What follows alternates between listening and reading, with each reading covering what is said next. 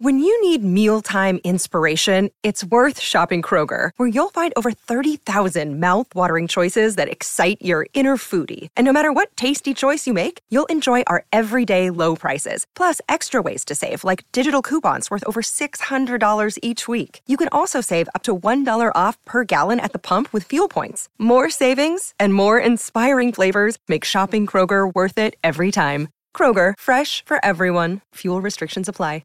Yeah, welcome back to Morning Glory. Our movie of the week this week is Once Upon a Time in Hollywood. You're a big fan of that, Webber? It's not my favourite Tarantino movie, but I do like it. Yeah. I do like Hollywood. Mate, mate, who doesn't, mate? We're all going to have a crack there one day. They're looking for 52-year-old footballers, apparently. It's time for Webster. Never thought forever was the best I could do. Oh, Yes. that didn't really get much of a long play. Fade it up, Gibbo. There we But go. have you been talking to Maestro? Then came you. Well, Are we we've on air? had the CIA, the FBI, now the RLPA. Oh, very good.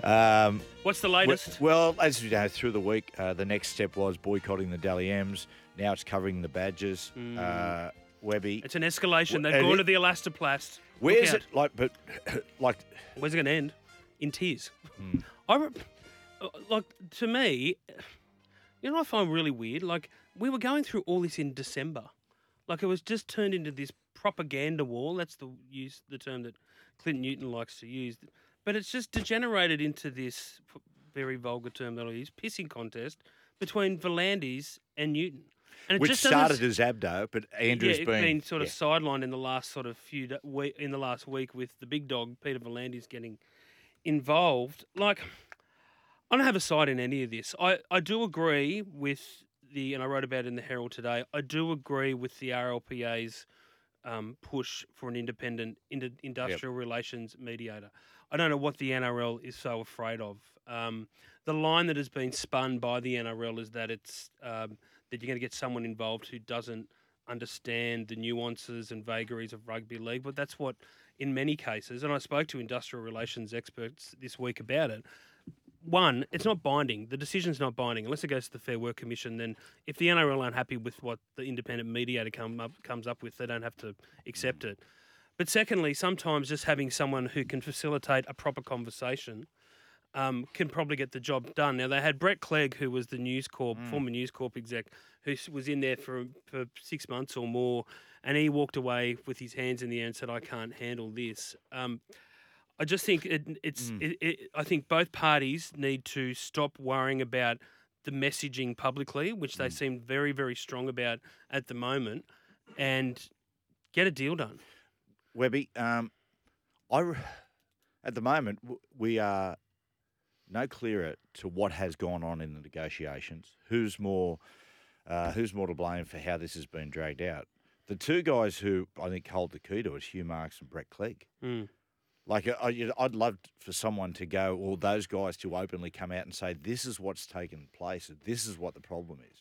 This is why it can't be solved. Brett Clegg's not talking publicly.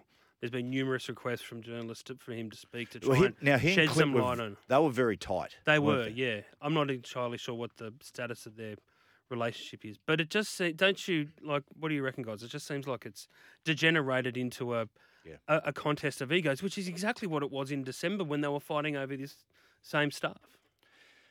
The ACTU thing. I thought that was silly. Yeah, I thought, we've got a situation with paramedics, righto, just to give some idea. They're looking to strike. They've been offered 4% pay rise, and they said no. Now, here's the thing, right? So you the paramedics, these are people that deal with tragedy, death, violence, ice-affected people every day, yelled at, spat at, all that sort of stuff. See, that's, if they were offered a 25%, it's 37% rise, it's so murky at the moment. Longer time off, you'd accept. Now, I just get the feeling sometimes that, you got, and probably both parties trying to win this 100-0. They are. That's the issue. And that's not negotiating. No. But it's been 20 months. To go down the ACTU, like, Clinton needs to give up wasting other unions' times if that's what he wants to do. because the things they're fighting for are completely different.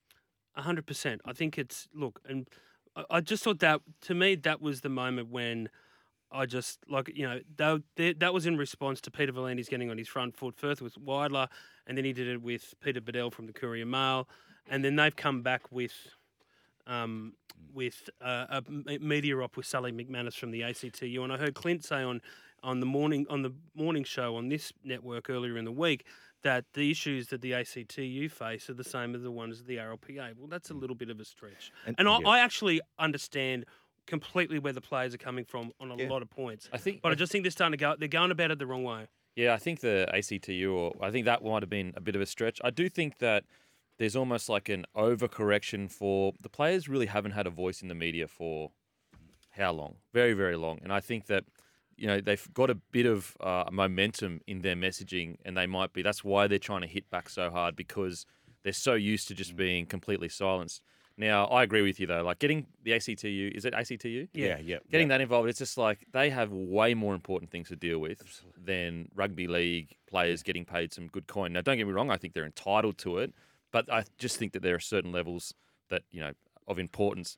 I will say that I do think that the players in the RLPA do need to fight back with the messaging. I think that for so long that they've been very quiet and reserved. Like, Matty, you'd know, mate, when so many things happen in clubs and, the club will leak stuff and, whatever. Yeah, of course. And you don't say anything as a player because you're employed and you don't want to ruin potential employment in the future.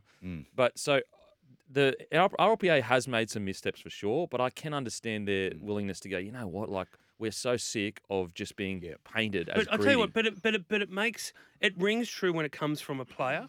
And look, and it was. I thought it was really wrong in November last year. Remember, Harry Grant was talking about minimum wage, and V'landys came out and hammered him and said, "Well, go and lay bricks for a living or whatever." That's what happens. But I know. But this is the thing, though. It's just like I thought that was really dirty pool from Peter because Harry was making a really valid point.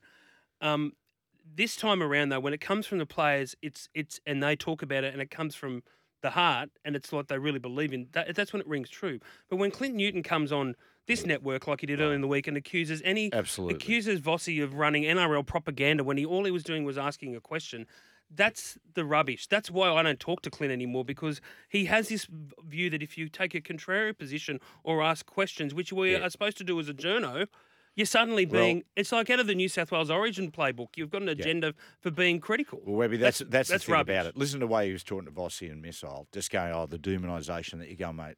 Honestly, seriously, like, this media propaganda thing. So the thing about it is, like, just because you got an opinion, right? And it is very similar to New South Wales Origin stuff and the crap that went on there. But like, my employer doesn't tell me what to say, and if I didn't believe it, I wouldn't say it.